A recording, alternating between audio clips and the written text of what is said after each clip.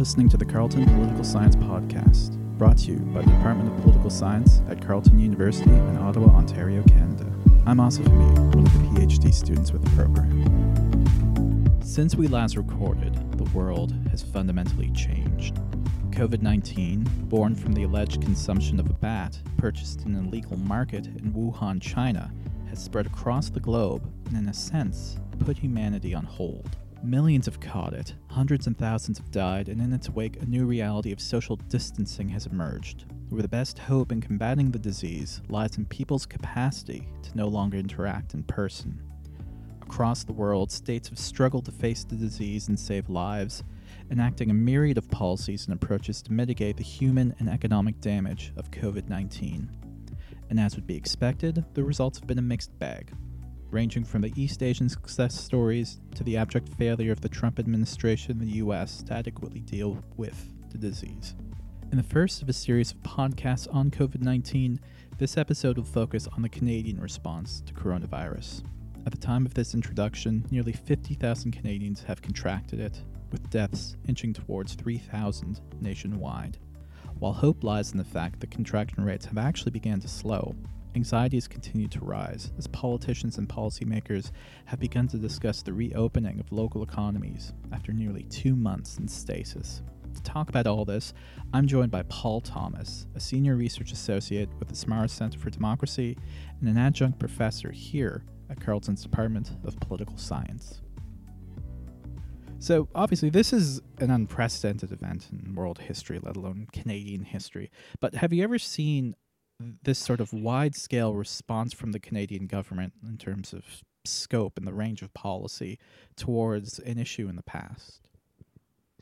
I think the only real parallels that you can see where all elements of society become enmeshed in a single policy response would be the wars previously, where you had, in many ways, the government taking over elements of the economy and also putting in strict limits on travel or that sort of freedoms, I guess, that people would have. In many ways, the country isn't, or the government isn't built for this kind of intervention. It's something that has to be ramped up very quickly. And so it's been impressive in some ways that the government has moved so quickly to try to identify what elements of its existing infrastructure can be redeployed for the purpose of providing some of these benefits. And so it's very ironic in a way that the tax system, the CRA website, which is normally used for the purpose of taking money from Canadians, basically, has been redesigned to distribute it. And the reason was just because it was the element of the government's infrastructure, IT infrastructure, that was designed for tens of thousands of transactions a day. And so it was the most robust to continue. And so you see the same thing now, even with the military being redeployed to nursing homes. You see factories that are normally producing other things being put over to the production of personal protection equipment.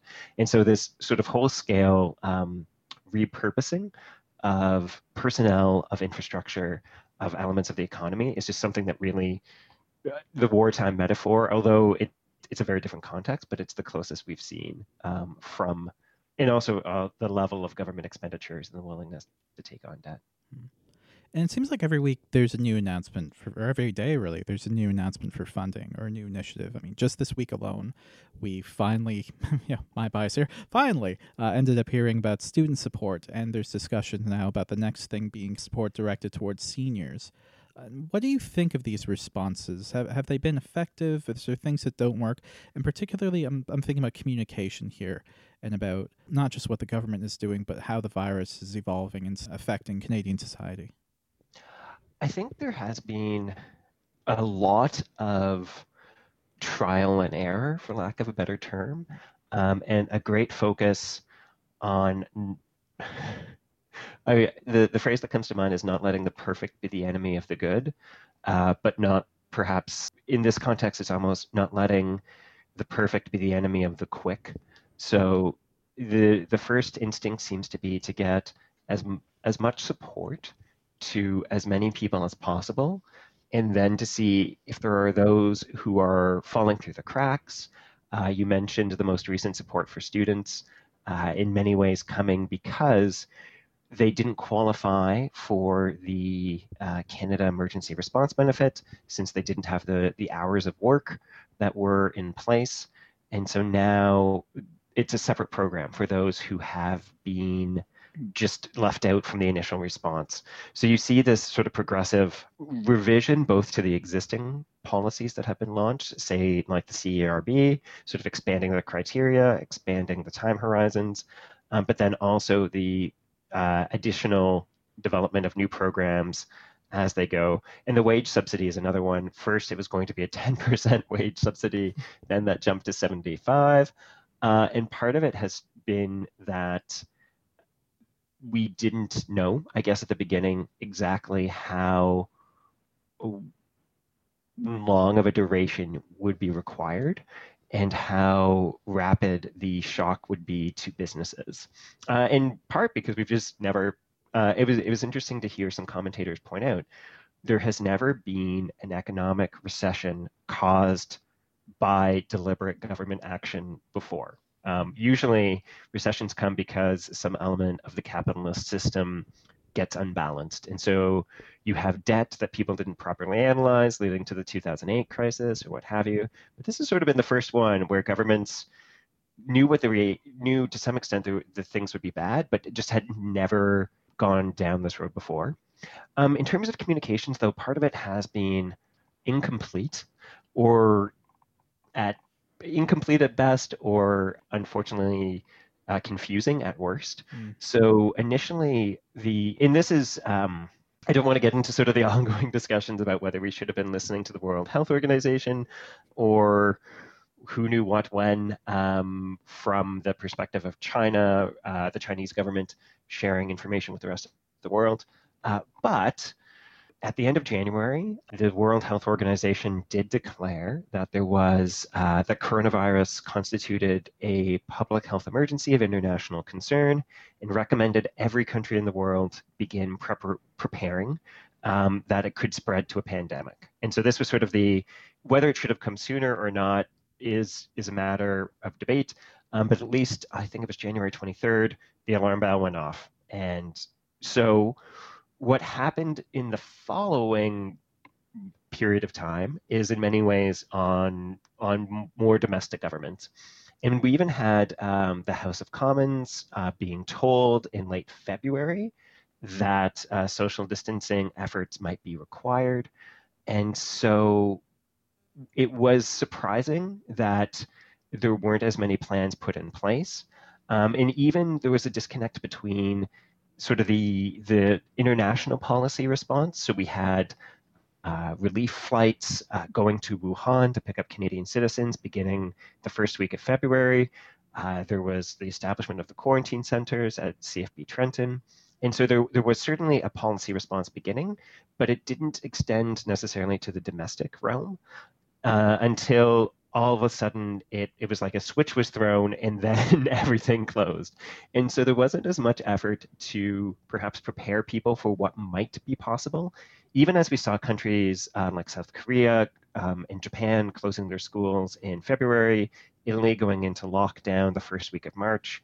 And so the development of the response could have been started a bit earlier. I mean, this is all with the benefit of hindsight. There had been this hope that maybe we could track and trace each case as it came in.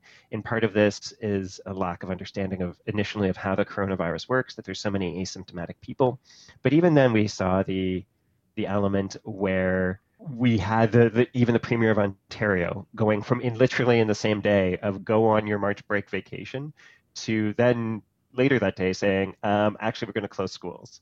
And the element where travelers were told to be screened, but the advice wasn't actually being given at airports. We were told at first to avoid crowds, but restaurants were allowed to stay open. Told to stock up on 2 weeks worth of food, but then to avoid panic buying. Told to exercise, but not to go outdoors. And so there was just a lot of moments where two pieces of information would be provided that seemed at points mutually contradictory. Same, I mean, and then also just outright reversals, say on the issue of face masks or that sort of thing.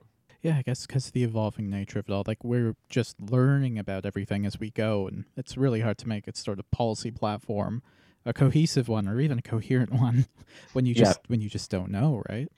I think part of it could be, how can I put it? And this may also be a challenge in the media reporting as well. But in some, I mean, perhaps the most telling one was that in early March, the government said quite directly, oh, travel advisories or travel bans won't work to stop the virus. And so it wasn't a matter of, oh, we don't need this yet. It was a matter of this is an unuseful, an ineffective intervention. But then it was introduced. And so some of it can also just be perhaps a lesson in the language that governments may in future wish to be more cautious of saying, not first arguing that something would not help in any way, to saying, okay, we don't have evidence that it is effective yet, but we're reviewing options. Because I think that made elements more, and the same with the face mask issue. We were told, oh, this won't help, this won't help, this won't help. Oh, maybe it will. And so it can be just more even of a hedging of bets that may help the public to then understand why the reversals are coming. Yeah, those are definitely statements that didn't age well. No. No. And as you said, it was, I guess, the initial evidence, but then it makes it much harder for the public to understand, to become, if you're contradicting the own advice that was given earlier, it just raises doubts in the public as to the validity of the new advice. And also very much just fuels the conspiracy theory cottage industry that exists.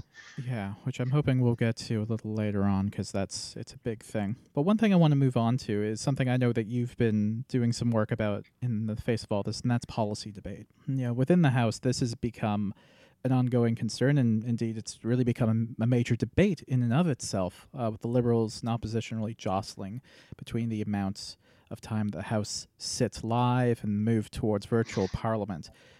Admittedly, it's been heavily reduced, and this has led to debates whether policy is being adequately debated.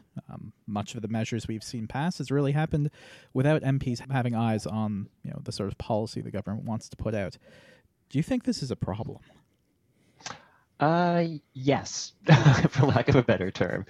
And it's one of those elements where you can understand the challenge the first time and maybe the second, but then we really need to start improving. So just for the context, the House of Commons was sitting as normal in the week of, I think it was the week of March 11th, which is when sort of everything began to enter into restrictions. So March 13th was, I believe, the day that Ontario announced schools and others would be closing following March break, where you had increasing border restrictions and that sort of thing being introduced by the United States. And that week, the House of Commons began sitting as normal, so MPs flew in from across the country. I was at an event on the Wednesday of that week with 100 youth who flew in from across Canada to meet with MPs. It's a program called the Forum for Young Canadians.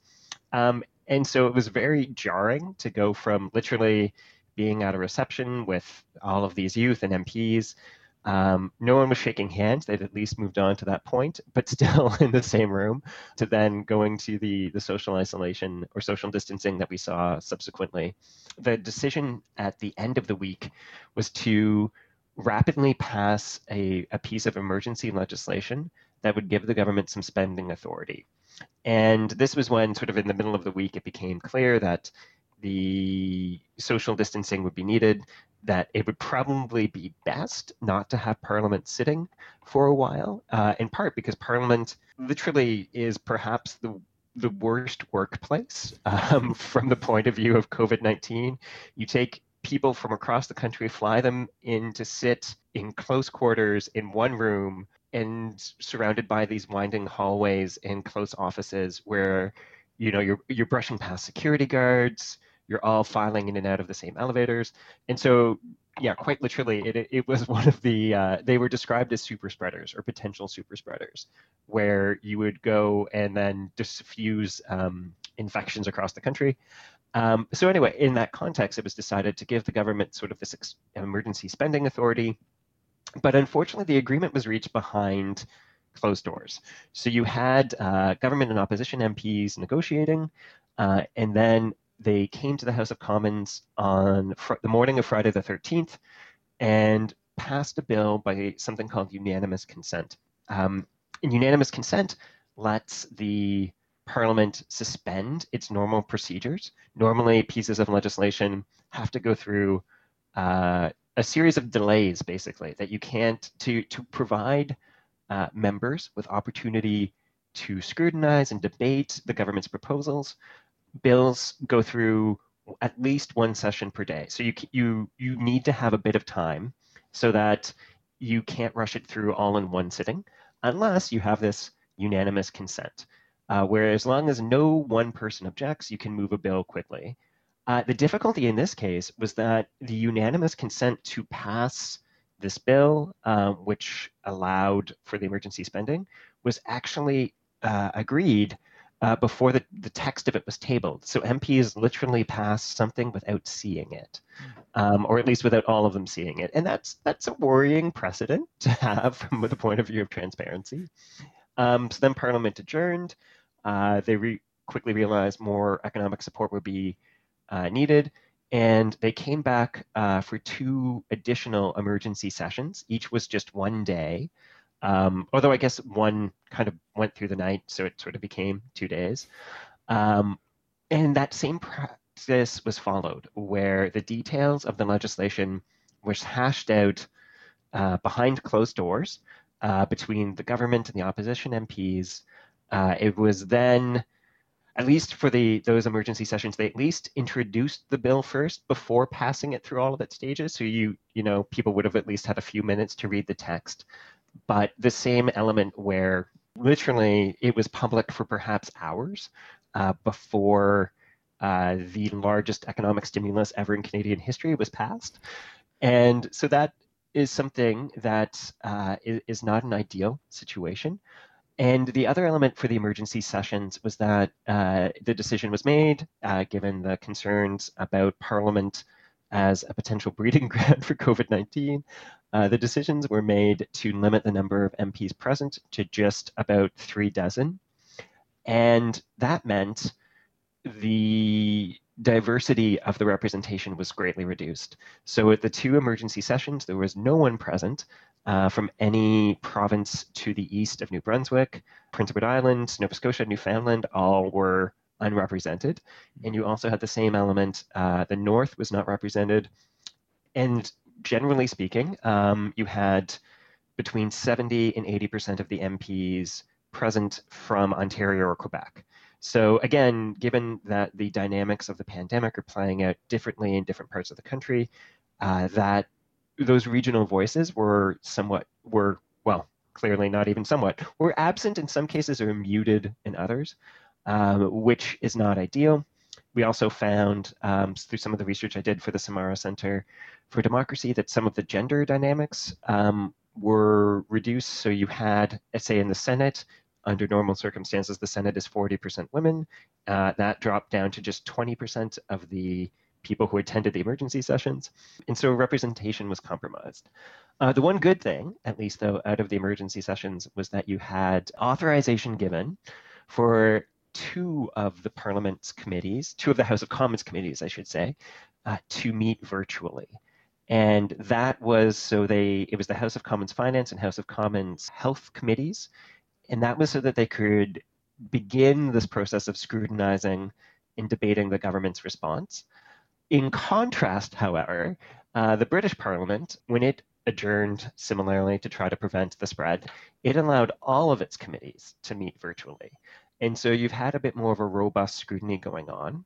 Both the British and the Canadian parliaments actually came back this week, but the British Parliament has decided to continue full operations with what they're calling a hybrid model.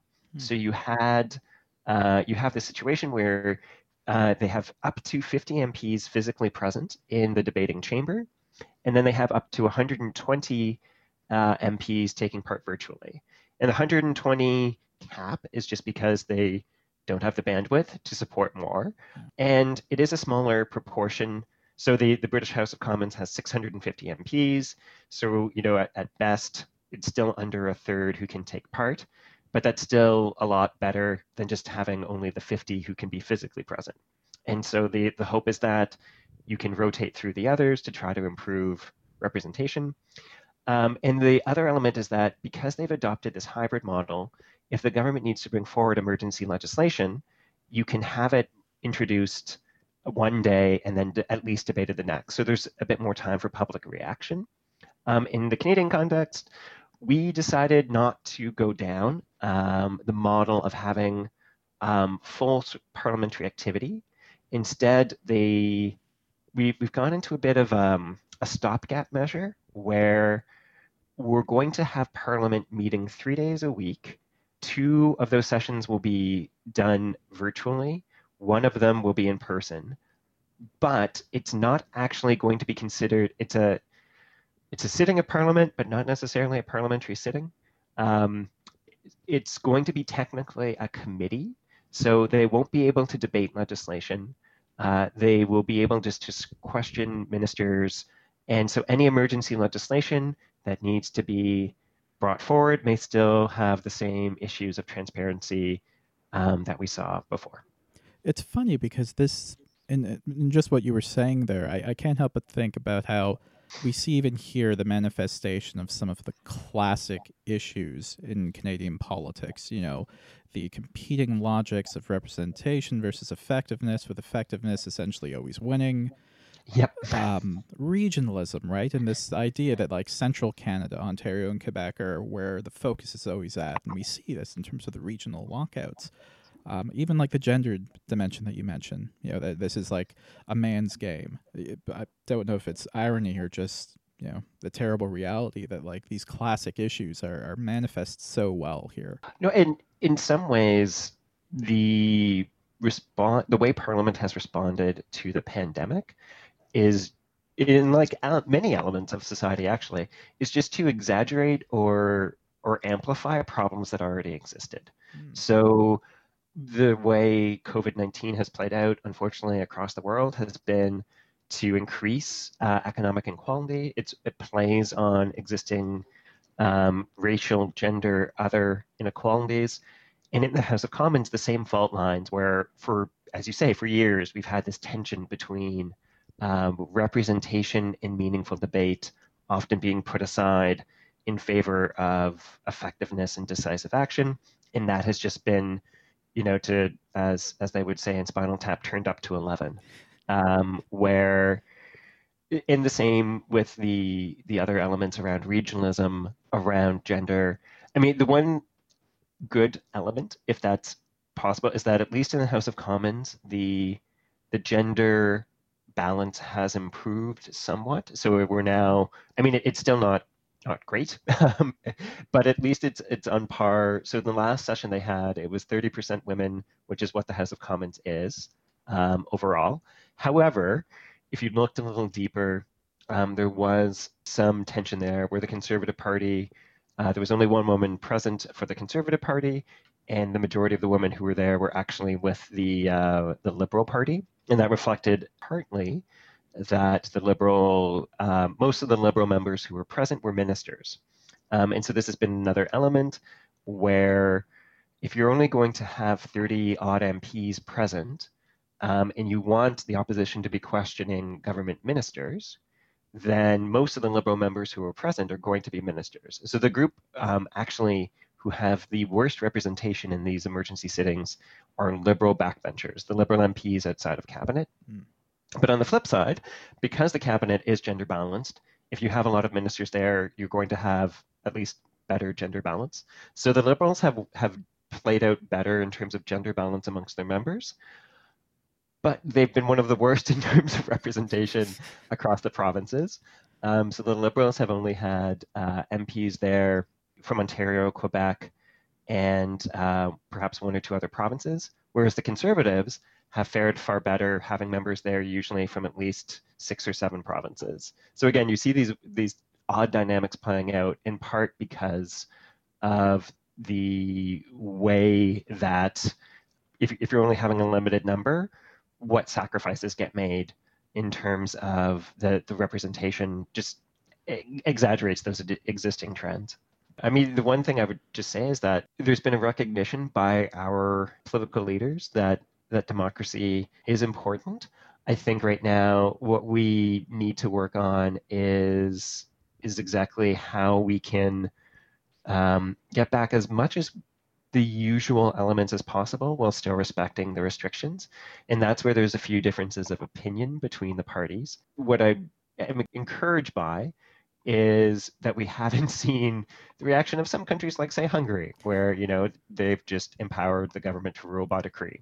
And so considering all the things that have happened, we've maintained respect for our institutions and respect for process. And so that's a good foundation to build on. Hopefully we can just make it stronger.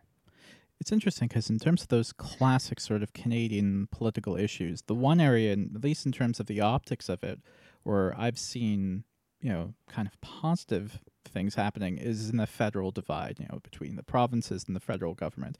I can't help but think of Premier Ford and Chrystia Freeland and the sort of positive things they've been saying about one another and the collaboration that's going on there, not just in terms of like the federal provincial divide, but even the partisan divide. And it just got me thinking, are we seeing kind of an improvement there? What do you think about the coordination that's been happening between the provinces and the federal government? Have they been moving smoothly across the country when it comes to collaboration, or do we still see the political praxis of federalism? I would say it's been much better than the level of collaboration and cohesion in normal times. That's not to say it's been perfect. And I think we will see more challenges coming forward as different parts of the country begin to reach the point of loosening restrictions. So already we're seeing Saskatchewan and soon to be New Brunswick pushing forward with plans to begin reopening businesses, relaxing some of the restrictions in place. And the federal government has been encouraging them to wait until sort of a national policy is put in place so that you don't have perhaps the loosening in one part of the country undermining efforts for restrictions in another part or vice versa. And this is going to be challenging to maintain given that Canadians generally do have freedom of mobility. So if people see one province opening up, there is going to be a need to avoid having people from other places that are still under lockdown rushing there and perhaps undermining it.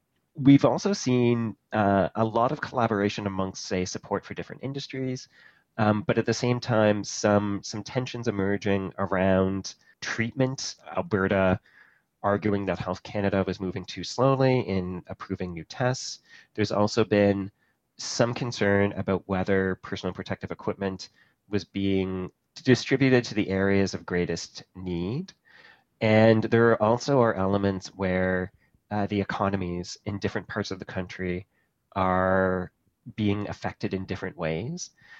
And the fiscal capacity of each province to deal with the burdens being put in place. So British Columbia has generally fared pretty well, where you had a province with relatively low debt that was able to respond fairly quickly to the pandemic with a fairly diversified economy.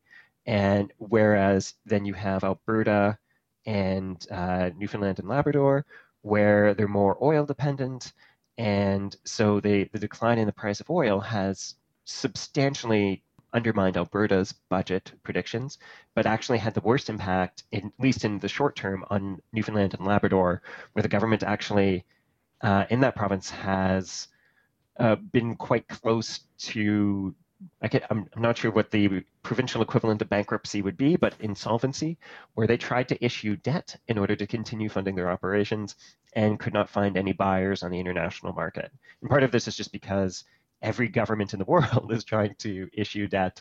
And so countries with a higher credit rating or jurisdictions with a higher credit rating are faring better. And so in the short term, you've seen the Bank of Canada step in as a bit of a lender of last resort, buying up these bonds. But all of this is challenging where the federal government has the greater financial capacity, and also the federal government is often left to pick up the pieces from decisions that may not have gone well. So if there's a province who doesn't adopt effective policies to restrict the pandemic, and then their businesses need to stay closed for longer, well, the burden of supporting those workers who are out falls on the federal system. And so you wind up potentially with, it'll be interesting to see how it goes down, because some provinces that come out of this more successfully may be frustrated that they, in effect, wind up subsidizing those that did not. And so I can see concerns about equalization, about tax burden, all of that coming out as we begin to move towards the reconstruction phase. It's interesting that you mentioned oil, because that's one thing which really kind of gets tucked away in the face of COVID, that like we have seen this massive drop in the price of oil that really stems not necessarily from COVID, but from the power moves being made between Saudi Arabia and Russia in terms of who's going to be the biggest oil oligarch in the world. And this obviously has had a really negative impact, as you've outlined, for Alberta and Newfoundland particularly. And it's really resulted in the federal government stepping in. They've talked about this emergency stimulus package towards the oil sector, $15 billion. Obviously, these sorts of investments illustrate the government's perspective on the need to protect oil, despite the fact that at the same time, the Liberals have also ran on, the docket of being an environmentally progressive party. What are your views on this move? That's a very good question. I think I should caveat anything I say by disclosing that I have not investigated the oil stimulus in great detail. From what I understand, a lot of it is actually trying to square that circle that you laid out about the tension between supporting the oil industry and simultaneously maintaining environmental credentials. And that has been the effort has been to focus the support on remediation projects. So particularly cleaning up what are known as these orphan wells. And they emerge when you have an oil producer that has exhausted the extraction potential for a particular oil site, and then oftentimes abandons it or goes out of business. And so the burden for cleaning these up then often falls to the public sector. There's supposed to be a fund that all of the oil producers pay in to support this process, but it is greatly underfunded. And what's particularly challenging with these wells from a climate change perspective is that they often leak methane, which is 3 times as potent as a greenhouse gas than carbon dioxide. And so it's this perfect storm of having a certain the tragedy in the commons, I guess, where the benefit for fixing them is great, but no one really has ownership. And so the effort now is to fund workers who are laid off, what have you, to go and fix up and cap these wells. So it's putting oil workers back to work. It is helping an industry cope with a cost, but at the same time, it is in effect subsidizing businesses for something that they should have done anyway. And it also isn't enough for what the businesses see as the cost that they are facing.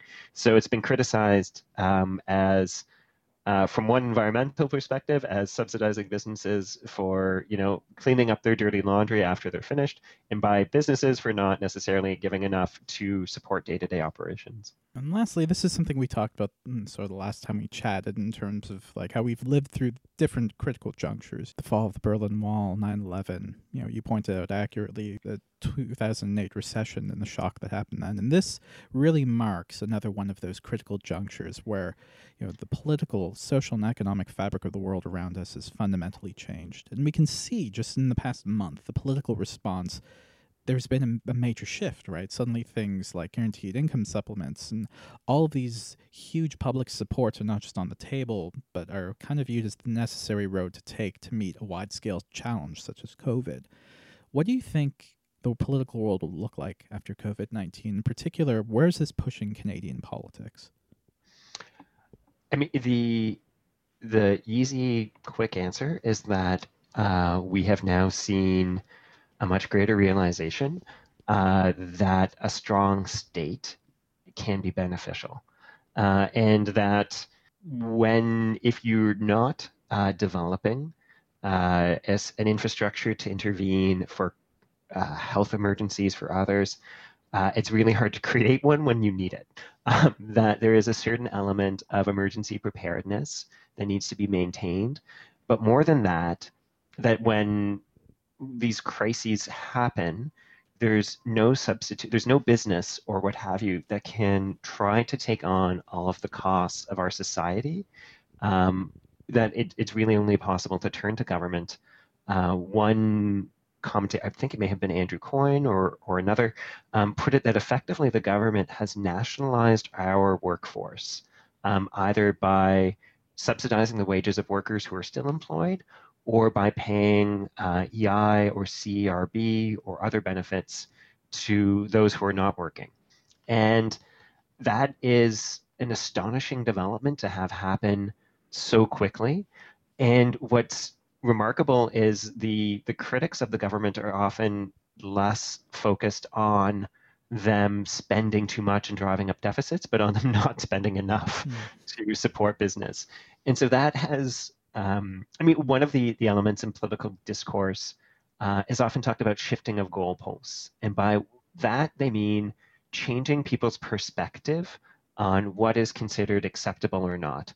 And we've gone through, really since the 1980s, an extended period where the goalpost shifted towards a smaller state. That we had too much red tape, we all know that phrase, that taxes were too high, that individuals were better at deciding where their money should go, and that it would be best if the government was a smaller proportion of society. Well, we've now, I think it's fairly clear, at least in the short term, jumped away from that, where people are now much more willing to accept a larger government. And the difficulty, however, is that where this is going to be a challenge going forward is that we now have people much more willing to accept a larger government, but at present, that's largely because it's a government that's paying them. And as with all good things, there's going to be a bill that comes due. And so it will be more challenging to see whether people are willing to accept the higher taxes that will be required when this is all said and done to both pay back the short-term costs that we've now just incurred, and also to make sure that we maintain a greater state capacity, a greater government capacity going forward.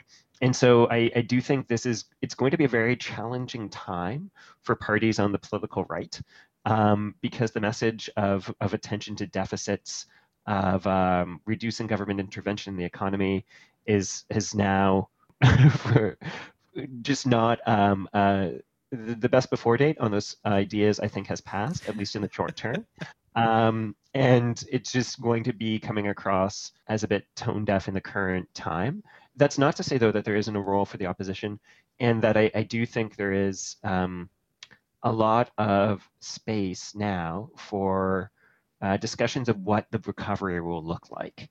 And when will we get to the point where, because this level of spending just cannot continue forever. Some places can't sustain it. I mean, Italy is, for example, is already talking about its debt being unsustainable, and it was generally before this began.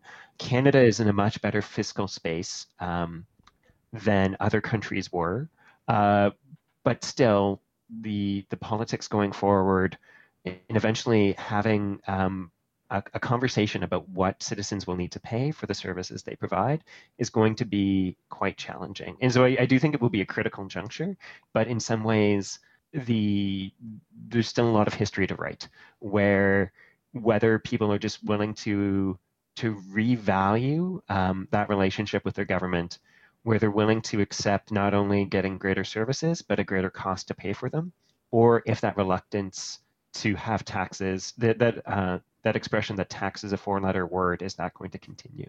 And the last thing, you've obviously been at home with your kids and your wife, but you've also been quite productive, a good academic, unlike some of us in this conversation, still putting out work. What sort of stuff have you been working on? Not just in terms of your own research, but the stuff you've been doing with Samara Canada. So it's been busy, for lack of a better term. With the Samara Center for Democracy, we've been trying to, like so many good organizations out there, pivot away from our normal research, which is focused on sort of longer term trends in parliamentary democracy, to focus on the short term, to see how, not quite in real time, but something pretty close, to evaluate how our political institutions have been responding and the sense of what adaptations they're making to the procedures to both cope with the emergency spending needed, but also with the social distancing and other restrictions imposed by COVID. And then to try to put that in context for how things are going in other countries, to see whether the I mean, there is a definite trade-off that's needed where this can't be business as usual. It would be great if all MPs could go and have spent 2 months debating the government stimulus package, but that was just not something that could happen, both because of the travel restrictions, but also just the need to get money into wallets around the country. But have the compromises we've been making gone too far in one direction or another? Are there international models that are promising? And on that front, Canada's done some things better than others. In other cases, I think there's some lessons we could learn or some ideas we could import from other jurisdictions that have been able to maintain some elements of their democratic process to a greater extent than what we've had here. And so I mentioned, just for example, that the UK is trying to keep more elements of its traditional parliamentary practice underway through these hybrid sittings. New Zealand has created a very effective committee. So it was sort of a bargain in a way that if the government was going to get all of these extra powers to respond to the crisis, that the opposition should be given a prominent role in leading scrutiny. So they've created a special pandemic response committee chaired by the leader of the opposition that holds meetings 3 times a week, hearing from experts, hearing from ministers, to try to review the government's response. And it's been very effective at ensuring transparency around some of the alternatives the government is considering. So here we're often just seeing the decisions the government has made and not necessarily getting as much insight into what options were pondered but not implemented, why certain choices were made. And so it's helpful to ensure that democratic accountability.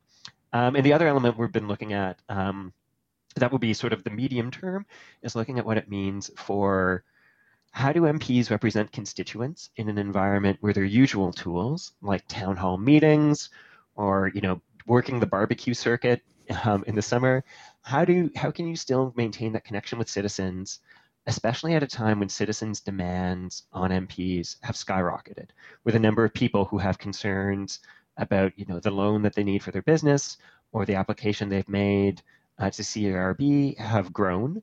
And so looking at the potential for digital technologies to not just disseminate information, but to have a more of an interactive dialogue is something we're working on in the near term. But that's sort of the almost the holding pattern phase of what we're in. There's sort of been the initial crisis of getting the stimulus in place, and that will be more as the things get slightly back to normal, but we're still experiencing the physical distancing and what have you.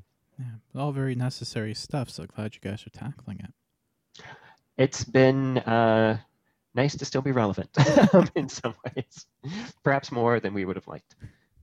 Always an ideal thing for an academic, though. Yeah. Oh gosh, no, it's been.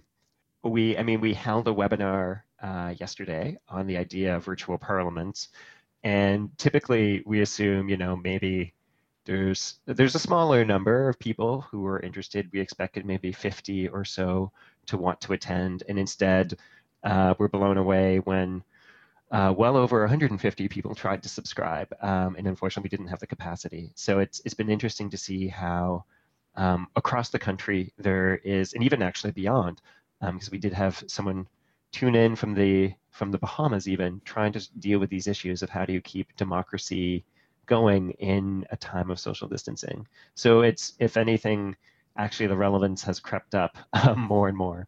And you're selling out the room. That's big. Well, you know what? It's one of those things where we realize it's also a lot lower commitment when you don't even need to leave your office. It's a lot easier to make it. Whereas if you're holding things in person, you know, it's a slightly different thing. So it was a lesson learned for us that in some ways you can reach a wider, a much wider audience through online. So we're and also we've been able to make some connections with similar organizations working in different parts of the world, and that's been a neat element of this. As people start looking for answers, you also, much like you see some of these efforts to show solidarity across the country, you're seeing, you know, people reaching out to find common solutions as well. Well, I want to thank you again for helping out with this episode. I mean, we're going to be doing a few different COVID episodes from different perspectives, but this is kind of the first one I wanted to get out of the gate, and it was a great conversation. Thank you for taking the time to do it. Thank you so much for reaching out. It was great to be able to talk about how things have been going, and thank you for your patience in finding the time. Oh, no worries. Thank you for making the time. You take care. I will talk soon. Okay, sounds good. All right. You too. Bye. Bye. Thanks so much for listening. Make sure to follow us on social media. You can find us on Twitter at @CU_polysci, on Instagram at CU_poly.sci, and on Facebook at carletonu.polysci.